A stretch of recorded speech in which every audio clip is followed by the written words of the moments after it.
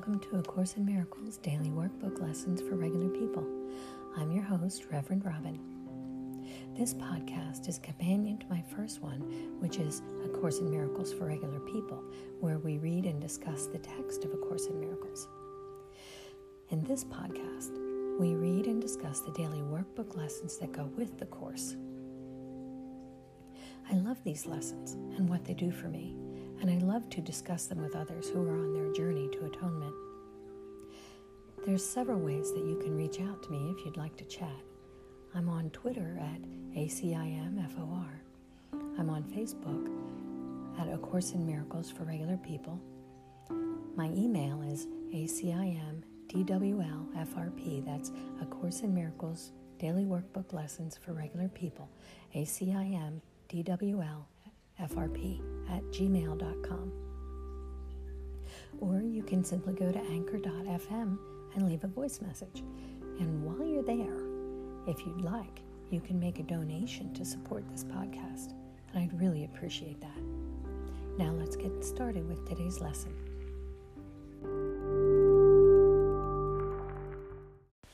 Good morning. Today is lesson 166. I am entrusted with the gifts of God. I am entrusted with the gifts of God.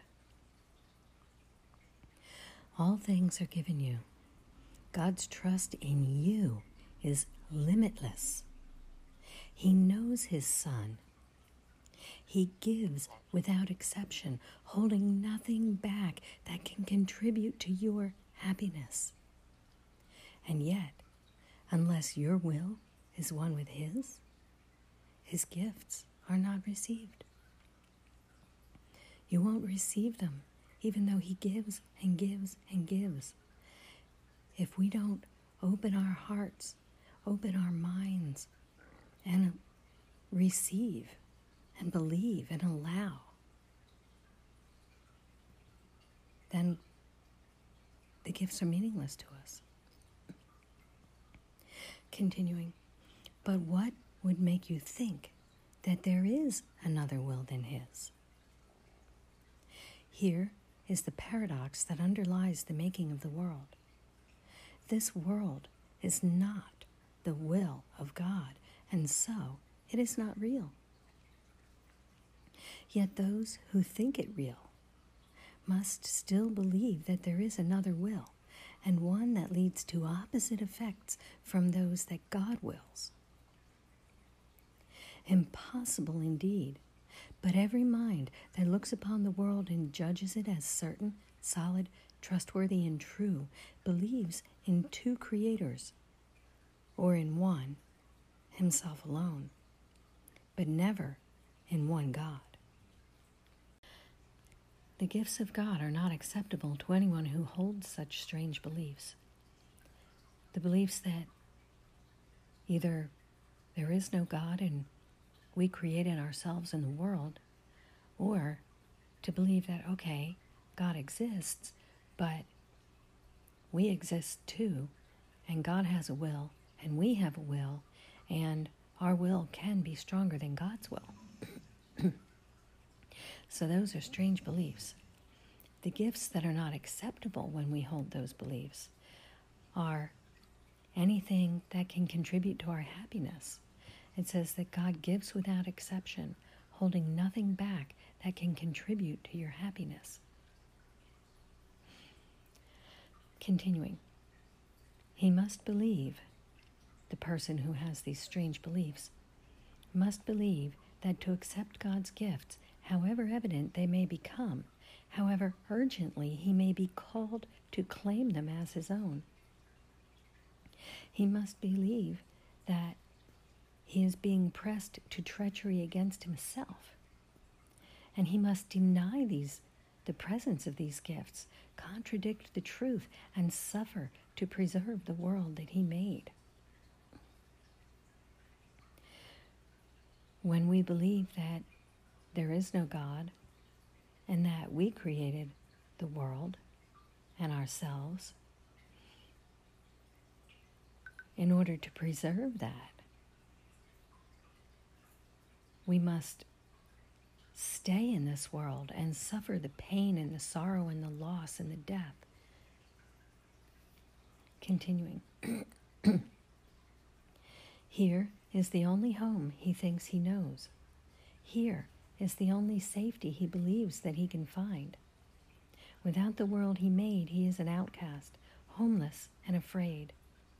He does not realize that it is here that he does not realize that it is here he is afraid indeed, and homeless too, an outcast, wandering so far from home, so long away, he does not realize he has forgotten where he came from, where he goes, and even who he really is. This sounds like the story of the prodigal son that is in the Bible. He said, "Father, I want my half of the inheritance now." So his father gave it to him. And he went off and lived this life, and where he indulged in whatever he wanted and bought whatever he wanted and did whatever he wanted. And then he didn't have any money left, and he was outcast and homeless and feeding pigs and not even getting paid for it. And it says in the Bible that eventually he came to his senses. He was lost. He had forgotten where he came from. Continuing. Yet, in his lonely, senseless wanderings, God's gifts go with him, all unknown to him. He cannot lose them. But he will not look at what is given him. And that reminds me of another story that I heard of a guy who was in another country. He grew up in another country, and he wanted to come to America, and he scrimped and saved until he could afford the ticket on a boat.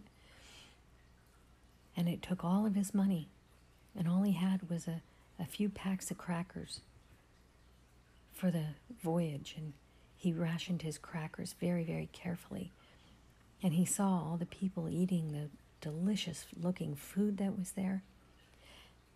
And then on the last day of the trip, the captain approached the guy and he said, "May I ask you a question?" And the guy said, "Sure, what?" And he said, "Is there a problem with the food? I've noticed you haven't been eating much through the whole trip." And the guy said, "Well, no, I doubt if there's anything wrong with the food. It looks delicious, but I don't have any more money. So I just was eating the small amounts of food that I brought along with me." And the captain told him, "Sir, the food on the ship was included with the price."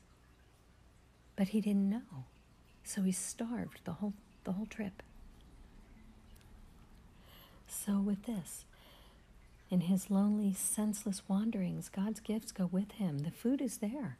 The food was there. It was free for him to take.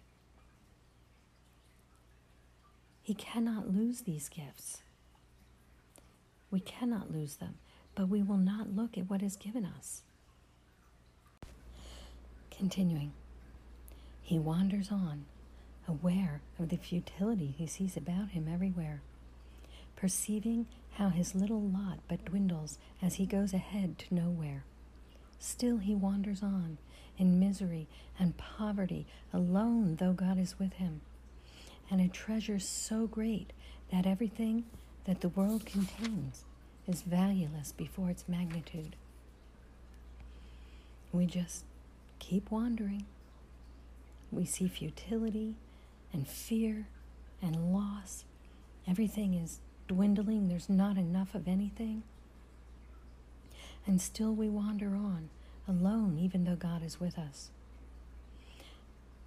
And in poverty, even though there is a treasure that is ours that is so great that everything that the world contains is valueless by comparison.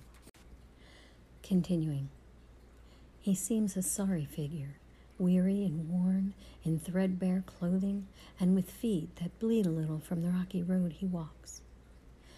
There is no one who has not identified with him, for everyone who comes here has pursued the path that he follows, and has felt defeat and hopelessness even as this man is feeling them. Yet, is he really tragic when you see that he is following the way he chose and need but realize who, capital W, walks with him and open up his treasure to be free? All we have to do is to recognize who walks with us, and then we can open up our treasures and be free. Continuing, this is your chosen self, the one you made as a replacement for reality. This is the self you savagely defend against all reason, every evidence, and all the witnesses with proof to show that this is not you. Heed them not. You go on your appointed way with eyes cast down, lest you might catch a glimpse of truth and be released from self-deception and set free. It's our choice. We have chosen to live this way, and we can choose to recognize God, and that God has never left us, and we have never left God. Continue. You cower fearlessly, lest you should feel Christ's touch upon your shoulder and perceive his gentle hand directing you to look upon your gifts. How could you then proclaim your poverty and exile? He would make you laugh at this perception of yourself. Where is self-pity then? And what becomes of all the tragedy that you sought to make for him who God intended only joy? We're crazy. We're frightened to feel God's touch on our shoulder and to perceive this gentle hand directing us to look on our gifts. We want so much to have our reality be the real reality. And everything that happens to us here, we use as evidence. See, I told you this was real. My foot hurts. See, I told you this was real. Somebody just stole money from me. See, I told you this was real. Now I'm sick. And if we look instead at the gifts that God has for us, then all of this is not real. And we realize that we were just insane. And we don't want to be insane. Nobody wants to admit they're insane.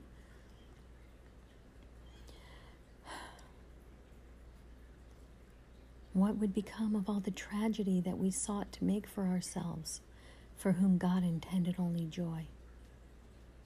Continuing, your ancient fear has come upon you now, and justice has caught up with you at last. Christ's hand has touched your shoulder, and you feel that you are not alone. You even think that the miserable self you thought was you may not be your capital I identity. Perhaps God's word is truer than your own. Perhaps his gifts to you are real. Perhaps he has not completely been outwitted by your plan to keep his son in deep oblivion and to go the way you chose without your true self. As we're practicing today's lesson, we are beginning to awaken and realize that we are entrusted with the gifts of God.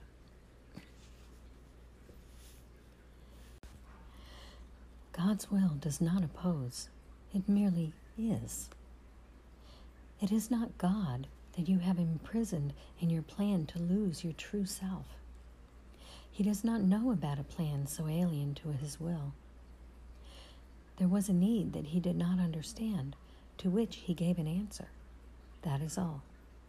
And you, who have this answer, capital A, given you, have need no more of anything but this. When we receive this answer, we need nothing other than the answer. Now do we live, for now we cannot die once we have this answer. The wish for death is answered, and the sight that looked upon it now has been replaced by vision which perceives that you are not what you pretend to be. One walks with you who gently answers all your fears with this one merciful reply: it is not so. He points to all the gifts you have each time the thought of poverty oppresses you, and speaks of his companionship when you perceive yourself as lonely and afraid. Yet he reminds you still of one thing more you had forgotten. For his touch on you has made you like himself. The gifts you have are not for you alone. What he has come to offer you, you must now learn to give. This is the lesson that his giving holds, for he has saved you from the solitude that you sought to make in which to hide from God. He has reminded you of all the gifts that God has given you. He speaks as well of what becomes your will when you accept these gifts and recognize that they are your own. The gifts are yours, entrusted to your care, to give to all who choose the lonely road that you have escaped. They do not understand. They pursue only their own wishes. It is you who teach them now, for you have learned of Christ. You have learned from Christ that there is another way for them to walk.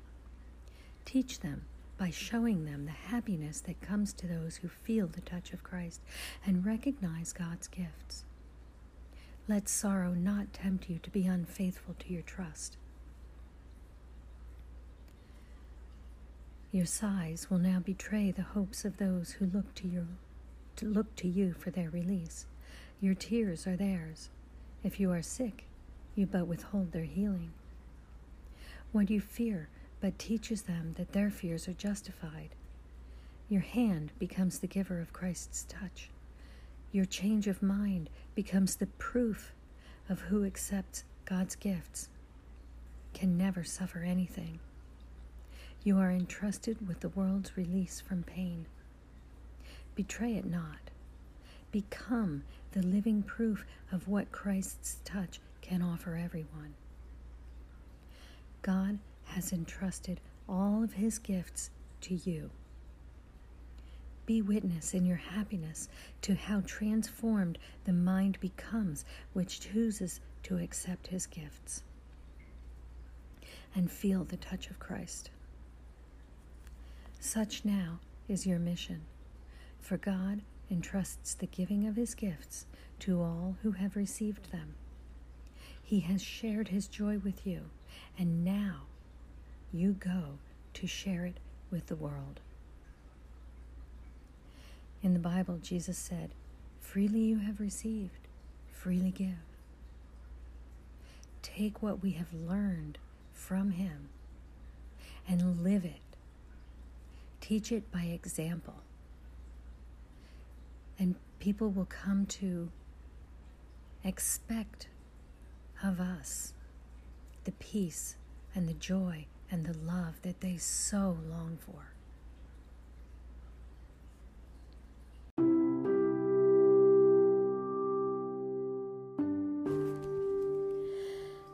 We are entrusted with the gifts of God. God's trust in us is limitless. Our hands become the giver of Christ's touch. Our change of mind becomes the proof that anyone who accepts these gifts can never suffer anything. We are entrusted with the world's release from pain. Let's become the living proof of what Christ's touch can offer to everyone. Today, I wish you a day of receiving and giving the gifts of God.